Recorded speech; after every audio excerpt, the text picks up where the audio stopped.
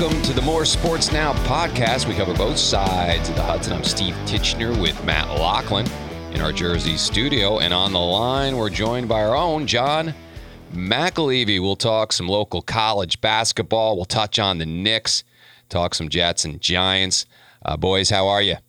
Doing great there, Stevie. Ready for the Christmas holiday. It's a week away and looking forward to seeing family. Christmas shopping done. Yeah. How about you, Johnny?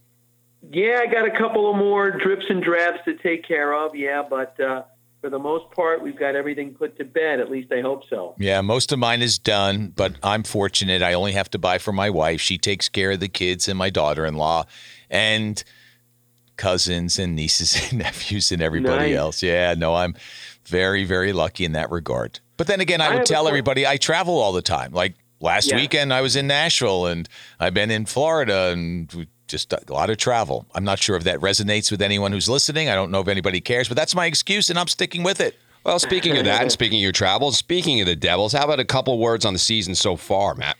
Very disappointing. Okay. But I'm not so sure it's completely unexpected, which doesn't seem to make a whole heck of a lot of sense. Look, the Devils made the playoffs last year for the first time since 2012, but they did so just by 1 point. And they did so with an MVP performance from Taylor Hall. And they did so by having the best start in franchise history. None of the Stanley Cup championship teams started as well as the Devils did last year. So add it all up and a little puck luck, which all good teams have, and the Devils were able to just squeak into the playoffs. Now this year, Taylor Hall's not playing at an MVP level. He's still their leading scorer, but it's not an MVP level. The goaltending is not as good. The pixie dust has disappeared. The puck luck is running against them, and they've had poor performances from players. They were expecting more from Miles Wood. He had 19 goals last year. He's got 3. They were expecting a little bit more from Nico Hischier. He's been good, and he's only 19, and he will get better, and there are things he's still learning. But that step forward hasn't taken place. Defensively, they've had holes that they've not been able to fill. So all the things they were able to overcome last year, they haven't been able to do this year. And I think it is ultimately part of what you have to go through in order to become a solid team that competes legitimately for a Stanley Cup championship, not just a team that's in the playoffs. And I think the Devils are a few years away from that. And I think this step back probably shouldn't have been unexpected. Maybe not to drop to the bottom of the conference as they have. Maybe being a little higher in the mix, but outside looking in. And I think that's what's been most disappointing for the fans and for us who follow the team. And I'm a team employee, and as I cover them on the radio side, I think it's with a couple of more wins, like 2 more wins. Yeah. They're not in a playoff spot, but they're a little closer to a playoff spot, and then you can sell real hope. Well, if they go on this run, the other teams struggle, the Devils can sneak in again. They haven't gotten there yet, and just those couple of wins make the biggest difference. Yeah, and goaltending, you didn't expect a problem there, right? I mean, what's happened with Corey Schneider? I mean, he got pulled last Friday, and then eventually an awesome comeback by the Devils. Yeah. But Kincaid's been coming in. I mean, what's going on there? It's not been good. Corey hasn't won in almost a calendar year now. He's back on the injured list with an abdominal issue that arose over the weekend. Is it injuries? Well, yes, that's part of it. If you look at his numbers last year from the start of the season to about now, a year ago, he was awesome. Then the hip started to bother him. His play deteriorated. They put him on the injured list. He made a quick stint visit in Binghamton in the minor leagues, came back, just wasn't himself. But Keith Kincaid took over and played exceedingly well. Corey is not fully recovered. Some of it's physical. Some of it is unquestionably mental. As he has fought it, Yeah. And it's almost like it's gotten to the point now, it's almost like I was saying to somebody the other day, like the problems that Chuck Knobloch went through, where he just couldn't throw the ball. So he's throwing it into the dugout. And Corey, if you saw Friday's game, fought it right from the beginning. And all 3 goals, even though there was some culpability on a breakdown and lack of coverage on one of them, but those were 3 saves that he'd make 2 out of the 3 for sure. Well, one was just a sloppy puck handling. He actually dropped the that puck. was the last goal that just a freak thing, though, right? Yes, it's a freak thing, but I think it's because he's fighting it. Okay. Everything, he sees everything. Instead of narrow vision, puck and shooter, it's like, what's the beer salesman doing? Hold on, somebody's got a sign up there. Wait a minute, there's a light way in the corner. Right. He's seeing everything, and it's just all swirling about in his head. Pekka Rinne, just a quick story here. Pekka Rinne, who last year won the Vezina Trophy as the best goalie in the National Hockey League, underwent similar surgery in 2013. Mm-hmm. Pekka Rinne's 36 now, so you do the math as to what age he was then. But roughly the same time that Corey Schneider underwent the surgery. Mm-hmm. And you can see the progression that he became best goalie in the league 5 years later or whatever it was, 4 years later.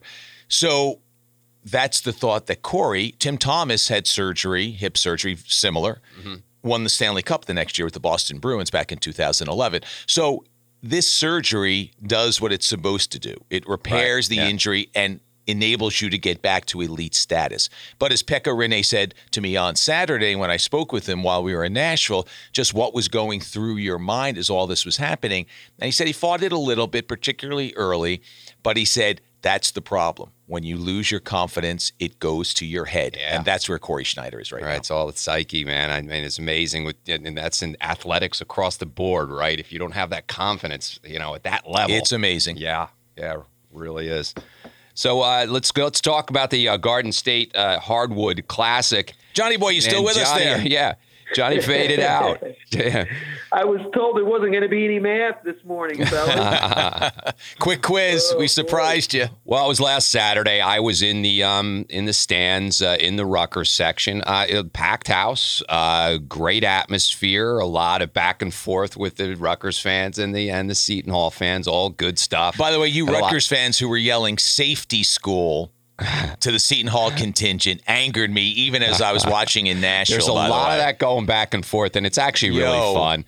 No one gets out of hand with it or anything. It's it's not like there's fights in the stands or anything. It's just a lot of fun, and the players always get chippy too. I mean, it's a terrific event. I mean, for me as a Rutgers alum, I hate it. The result, and it's funny, right? Jerry Carino said it. He said if Miles Powell has his way, there's no way Rutgers has a chance. And sure enough, he's really the only guy who's absolutely going to hurt you.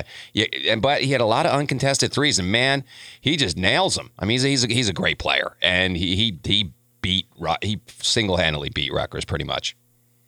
I have to tell you, I had a game with my crew earlier on Saturday, or actually right around the same time as the tip-off. So I taped the game, and I was avoiding people that I knew whose kids that were on my team who went to Seton Hall and or Rutgers. I didn't want to hear anything about it. I wanted to go home and watch it. And I have to tell you, I was revved up for it, but I never really thought it lived up, even though the score sort of got close. I don't think it lived up to the hype that it got because for so many stretches of the game, Rutgers was behind double digits.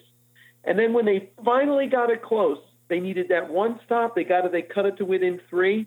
They left the one guy in the whole building that you can't leave absolutely wide open as if he had the plague, and he just buried that 3.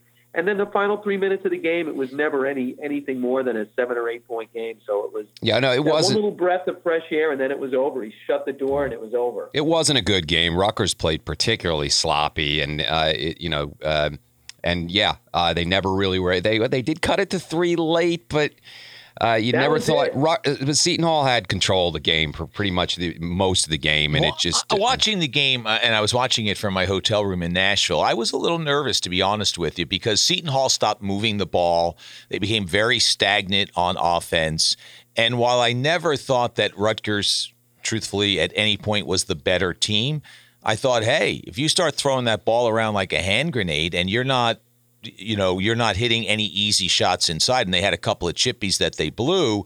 Going back to our earlier conversation about confidence, one team's got it, the other team's losing it. And I thought, there was a moment there that the game was in the balance. But, Johnny, I know we chatted a little bit back and forth among the 3 of us in a text. And, that 3, as Powell lost Montez Mathis, was huge. It just really was the killer. It was the dagger. Dagger. Yeah. Dagger. It's funny. I tell my kids on my team, if somebody's beating you, okay, if he makes 1 3 on you, then you go out and guard him. If he makes 2 3s on you, then you better go out or you're not going back in the game. And then I use my famous line where if somebody's getting free and they're just killing us, I yell at my kids, what do I have to put a bell around the guy's neck so you can find him?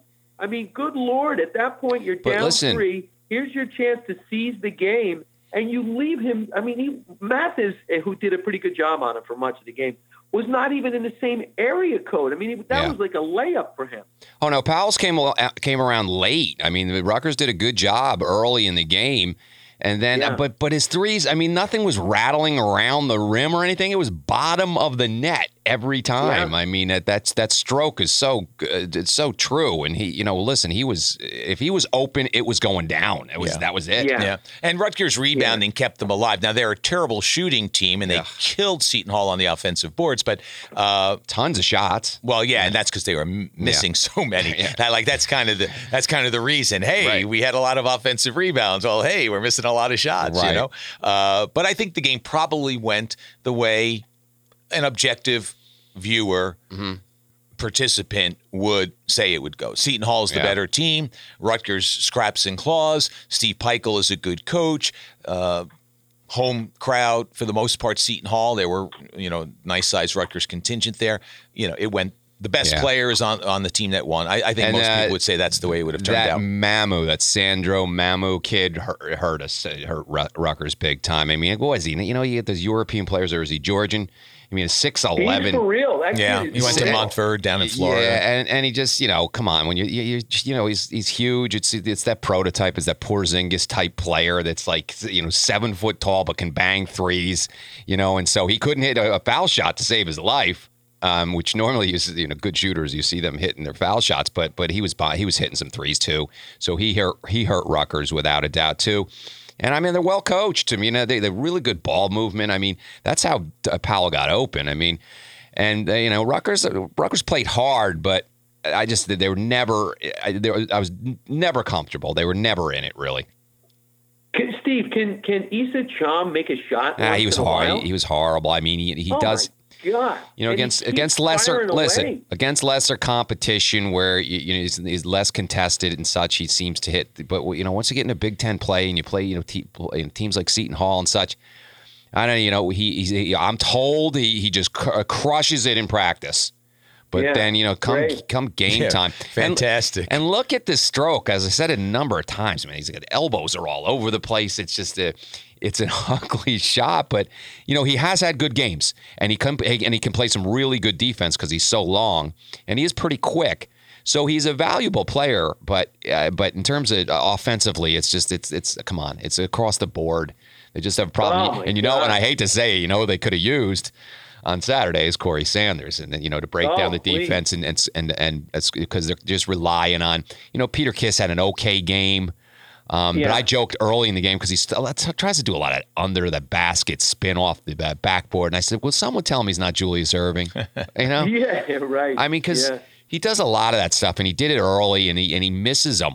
He misses them. He tries to do this fancy spin off of the backboard. You know what I'm talking about. But he is a good shooter, and he can get hot, and he had an okay game. Geo Baker just hasn't been playing well. I'm sensing the frustration of him having to play point guard. I don't think he wants to. No. I think we're getting to that, and he has not played well. He didn't play well against Fordham. He hasn't played well in a while. Oh, Rutgers has lost 4 in a row now. Yeah. So. He drives me crazy, Baker. He just dribbles the ball. He dribbles almost 3/4 of the shot clock out, and he does all this side stuff and the side dribble and try to get himself free, and he just fires up these 3-point shots. I mean, I know that they don't have a point guard right now, and Mulcahy will come in and hopefully be the guy that he needs, headband and all, but it just seems that Pikiell gives him free rein to dribble 15, 20 seconds of every shot clock out, and then he just rises up and fires these crazy and he does a lot of that really don't help. Drop step fading shots that are just not, it's just not good shot. It's just too much. Now listen, he's a nice player, and he can get hot, and he did later in the game. He had a couple threes to keep Rutgers around. But, he's playing out of position, and, it's Johnny, you're a coach. Hey, Johnny, you're a coach, so it seems right? Simple enough. A guard, you're a Right. guard, you're a guard. But, Yeah. for a guy who's used to playing away from the ball and getting in position for an open shot, what's the big adjustment for him now having to run the offense and everything flowing through him as opposed to trying to get open for a shot?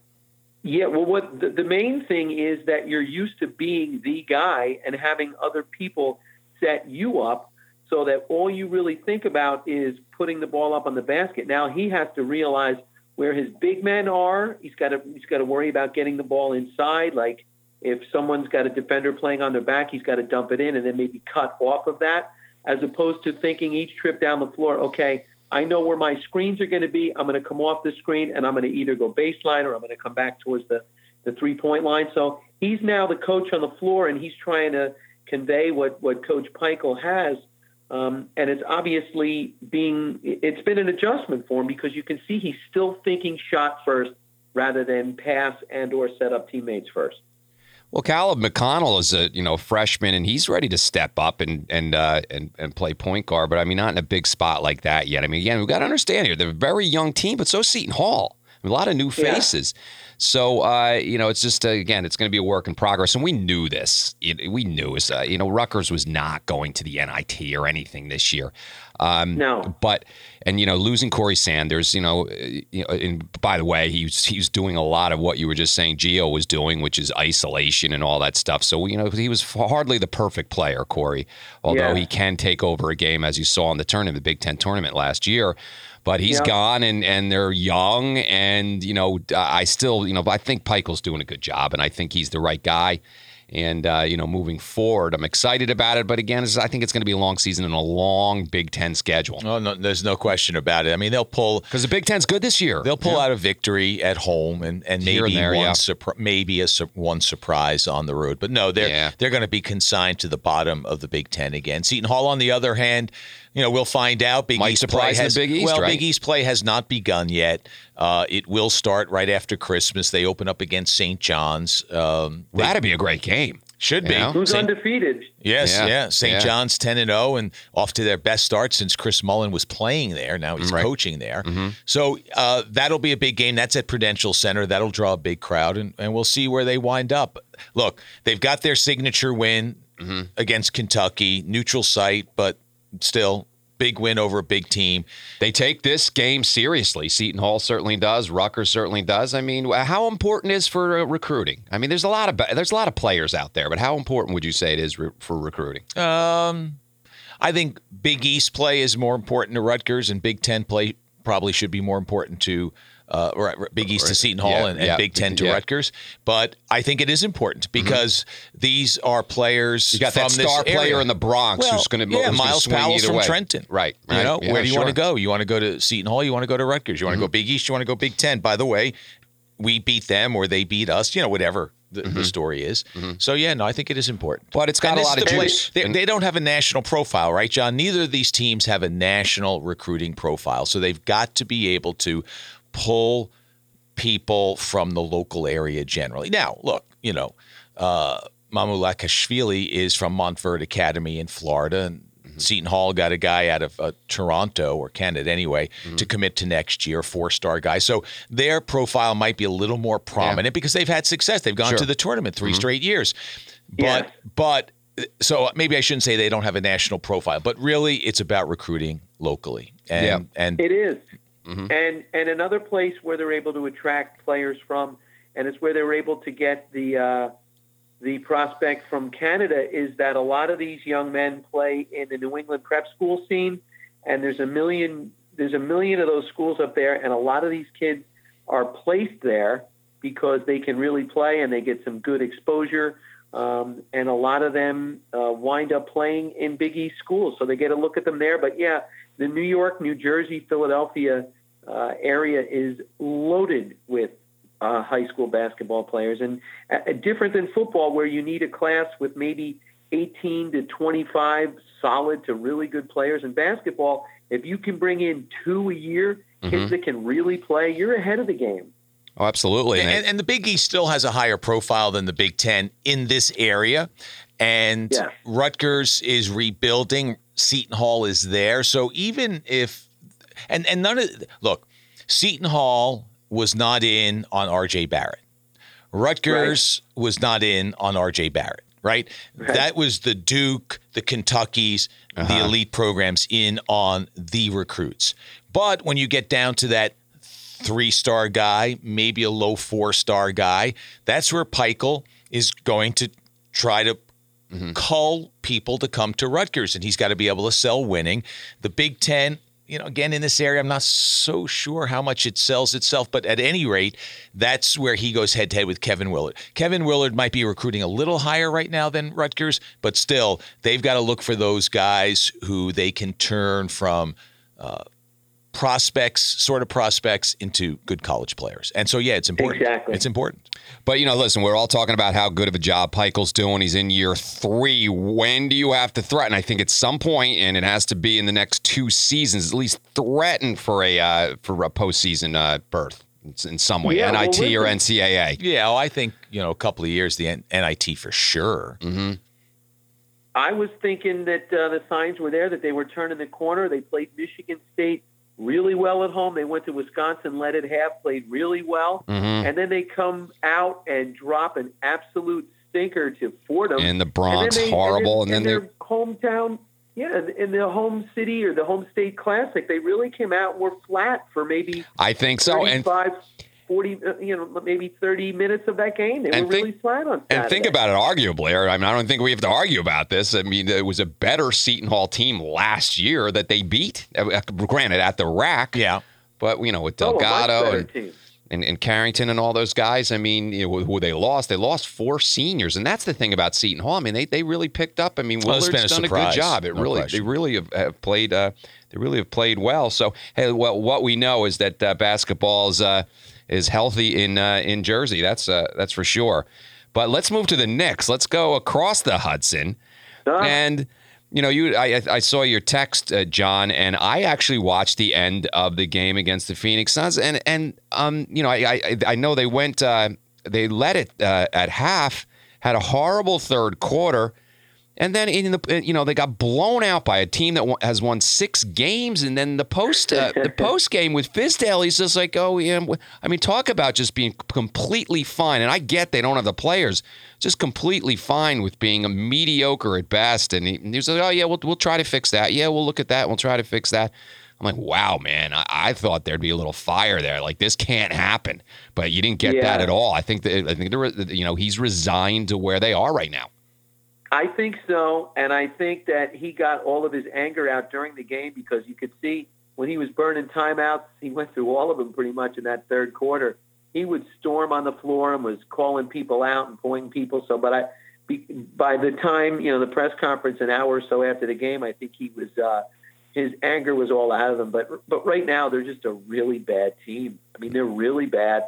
And as I did a daily brief yesterday, and I said that they have been mired in suspended mediocrity for, it's got to be going on like 20 years now. Yeah. They really have not been challenging for anything except for maybe the last, like the 8th place in the playoffs. And if that's good enough for Dolan to keep the building full, that's fine. But as a Knicks fan, they have really nothing to look forward to, and they pick, 7, 8, 9 in the draft. And hey, that's great. We're in the lottery, but at 8 and 9, you're getting Frank Ntilikina.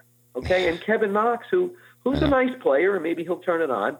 But at this point now, I think they see with the handwriting on the wall that they might just want to take it down to the wood and take a shot at maybe one of those cornerstone players like a Zion Williamson or an R.J. Barrett. Bring KP back next year and a big free agent in. Will Kevin Durant? Will Durant come to New York? Something just put some fire into this team. I mean, I remember how locked in I was in the '90s. I couldn't have been a bigger Knicks fan. I was so fired up. It was so much fun, and it just feels like it's such a long time, right? No, it's been 20 years. Yeah, and it'll be another few before they're at that level again, if they get there even then. It is going to be a while. But I think what they're doing is the right thing. You can't keep chasing the way they have. Now, the NBA, you need to get a couple of pieces, and then you can go out and sign free agents. And to your point earlier, John, about how you get good in college basketball, you can get good maybe great just as quickly in the NBA in a similar fashion. You get two players one year, get a player the next, and then you go out and get the next franchise player via free agency. So I think there are some pieces there, but I think it is what it is. It is a designed fall to the lower part of the standings to ensure a high pick and a great player coming their way. I don't think there's any question. And I think the biggest part of that is that they're just not going to rush Porzingis back. There's no reason to do that now. First of all, for his health, but second of all, because, he could get hot there and they could wind up winning some games in, mid to late February that cost them, like I said, as of yesterday, if the draft were yesterday, they would have the 5th pick, which would mean that they were 3 spots away from taking one of the 2 consensus top phenomenal players that everybody thinks should be really good. And, if you're that close, they have 9 wins and the next lowest teams, I think, have 7 wins. So they're right there in the mix. They're right there. That's why that loss to the Suns was big. Yes. See, that's why Fizdale, when he calmed down, wasn't that upset. The tanking text there, John, that you sent us. So, I guess, and that's what they're doing. And here's the thing. I guess there's something to that. And you can argue that it's not fair, right? It's not fair that teams should lose to win in the draft, right? You can argue that it's not fair to the people who are buying tickets to watch that particular brand of basketball. And these ticket numbers are high, right? Yeah. You can say it's not fair. But they're buying them. They understand. Look, if you are the former Cleveland Cavaliers with LeBron in any iteration, even if you didn't win a championship, of course, eventually won one, you were happy. You were seeing one of the best players ever, maybe the best player ever, and your team was winning. John, tell them that we'll be done with the show in about 15 minutes. That might be Zion right now. All right. Is he saying he's not coming out if the Knicks are going to pick him? Is he going to pull an Eli? Is he going to pull an Eli Manning? If you draft me, I will not sign. But at any rate, and obviously you can go on and on about great teams with great players, and whether it's Golden State winning championships or teams falling just short, as long as they've got great players and are competitive. Really competitive, winning most of their games. Fans love that. But how about what is middling in sports? Yeah. Do you want to be the Washington Wizards, or do you want to be the Knicks of recent times, where you're not really that good, but you're good enough to avoid the bottom? So I think we've reached the point now. It certainly is true in hockey, where you have these enormous roller coaster swings, where you put together a campaign, you fall to the bottom. You get as many good draft picks as you can. You better hit on them, right? If you have bad scouting or you make poor decisions, you'll be set back even farther. But you're going to be bad, but you start to build from within with good draft picks, and then suddenly you have a window that's like 8 to 10 years where you might win a championship. If you're lucky, you win 2. But you might win 1. And then it's all good because you're winning games night in and night out, and it's a great 10-year run. But it's going to come to an end because you have a salary cap in hockey, and you can't sustain it Chicago forever. Blackhawks. Los Angeles Kings, recent examples. That's what happens. But I think that's what it is. Or you can be sustained okay. All right, we win, but we get knocked out in the first round every year. And then, all right, is there a value to that? I don't know. John, I hate to do this to you, but it's a good segue into the Giants, who went out meekly, 17-0, did nothing on offense. And then you're in a situation now where, okay, you're on the outside looking in, but yet you end the season with 6 or 7 wins. What good is that? You're just going to get a middle-of-the-road draft pick, or middle of the first round. Not a good draft pick, but still middle of the first round, as opposed to, if you're bad, be real bad. That's what we're talking about, right? Well, they're trying. They're trying. These people that were getting on board for this run that the Giants, and they're still mathematically into making the playoffs, those people, that was like lunacy. The Giants were done at 1-7. They were left to the side of the road. The fact that they beat like some pathetic teams like the Mark Sanchez-led Washington Redskins a couple weeks ago, that was one of the worst football teams I have ever seen. Listen, we saw the Giants, what they were on Sunday. They got shut out by a pretty good team, but listen, this is all about next year for them. And can Odell stay on the field? All we hear about is how indispensable he is. The guy really never plays. He's hurt all the time, and he's getting his IV bags and all of this stuff.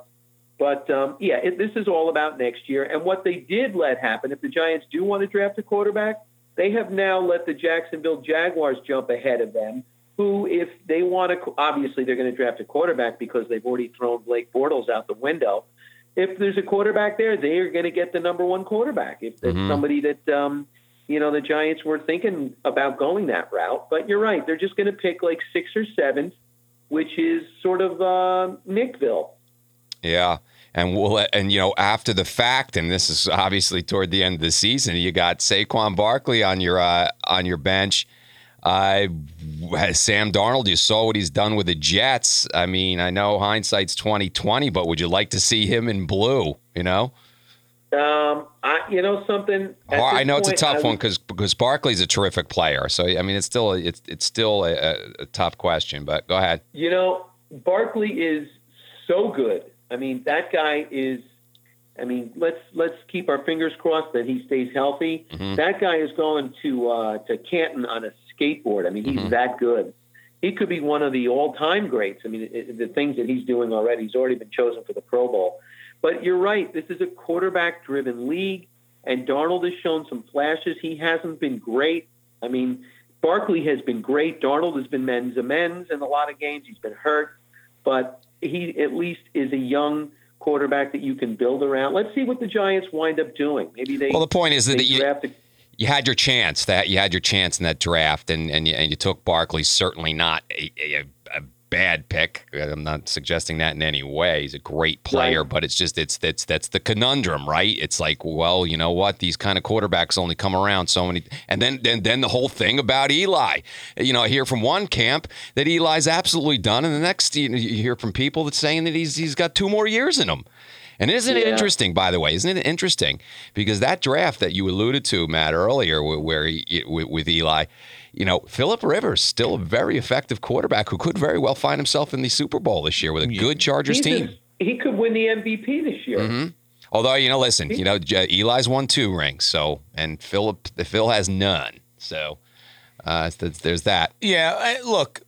The thing, though, about Saquon Barkley is you've got a running back. If you look at the teams, where's Kansas City?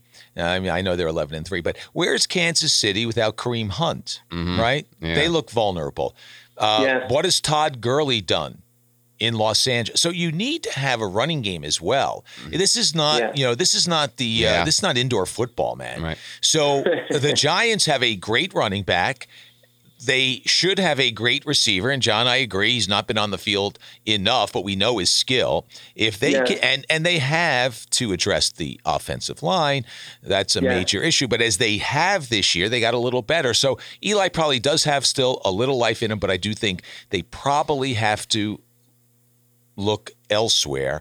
And there doesn't appear to be a great quarterback available in this draft, although you can go back to past drafts and find guys that came out of nowhere to become very, very good. But, maybe they need a stopgap. It's time to put Eli Manning in the past because he doesn't represent the future. No. So to me, that's the key. The question.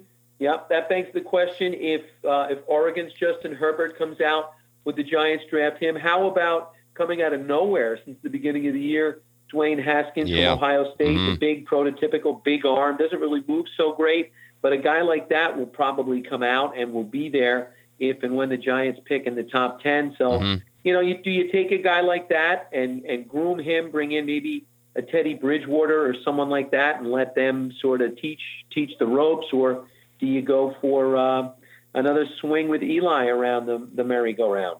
I think they are going to go with Eli because he clearly is a favorite of ownership, and there's no question that, and they own the team, they're paying the bills, but there's no question that the Mara family is very much fond of Eli, and they are going to tell Dave Gettleman, we need a solution, but our solution at least next year is on our team. Yes, I agree 100%. He'll be back. Yep. And John, it has to be frustrating as a Giant fan to see with the NFC East as wide open as it was this year. I mean, it looks like the Eagles took a bit of a dive. Dallas isn't all that great. I mean, you see what the Skins are and all that stuff. So this really, it's got to be frustrating that that it was pretty wide open there, and the Giants still had an opportunity Sunday afternoon. And that was they were home. I know the weather was horrendous, but boy, that was just a bad performance.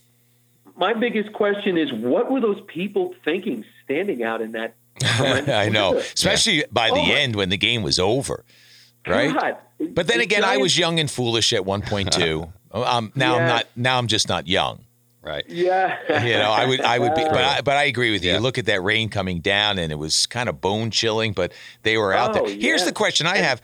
I know it's only been 1 year that Dave Gettleman gets a pass here. No, not in my book. Right? So he went out and got Saquon Barkley. He drafted him, and I think it was a great pick, and I thought that was the pick they should make. They signed Odell Beckham. Yeah. They know they have a quarterback that needs an offensive line. He didn't fix it. Yeah. He didn't fix it. How does he slide? Is it because it's his first year? I mean, everyone's questioning him. McCagnon's been there longer for the Jets. I get it.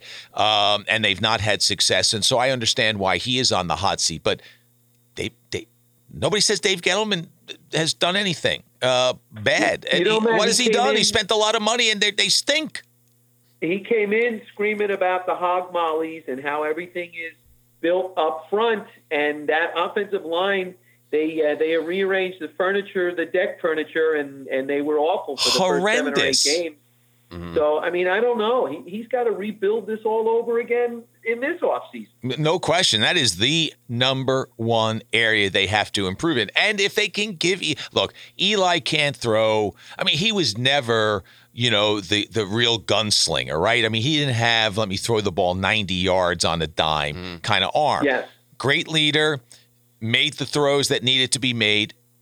He can't make the good I know the game was over and it didn't matter if they scored or not, just to avert the shutout. But like that last pass, I know the conditions are crappy, but like it was a waffler. Yeah. He doesn't have that kind of arm anymore, but he needs time. No. And they got to get that line. I think he can be reasonably effective. What's reasonably effective if he has time? And so fix that line. And then if you fix the line and he can pass because he'll have time, then makes the running game more effective, which makes the passing game more effective, and maybe there's a little life. Championship life, no, but life in the Giants.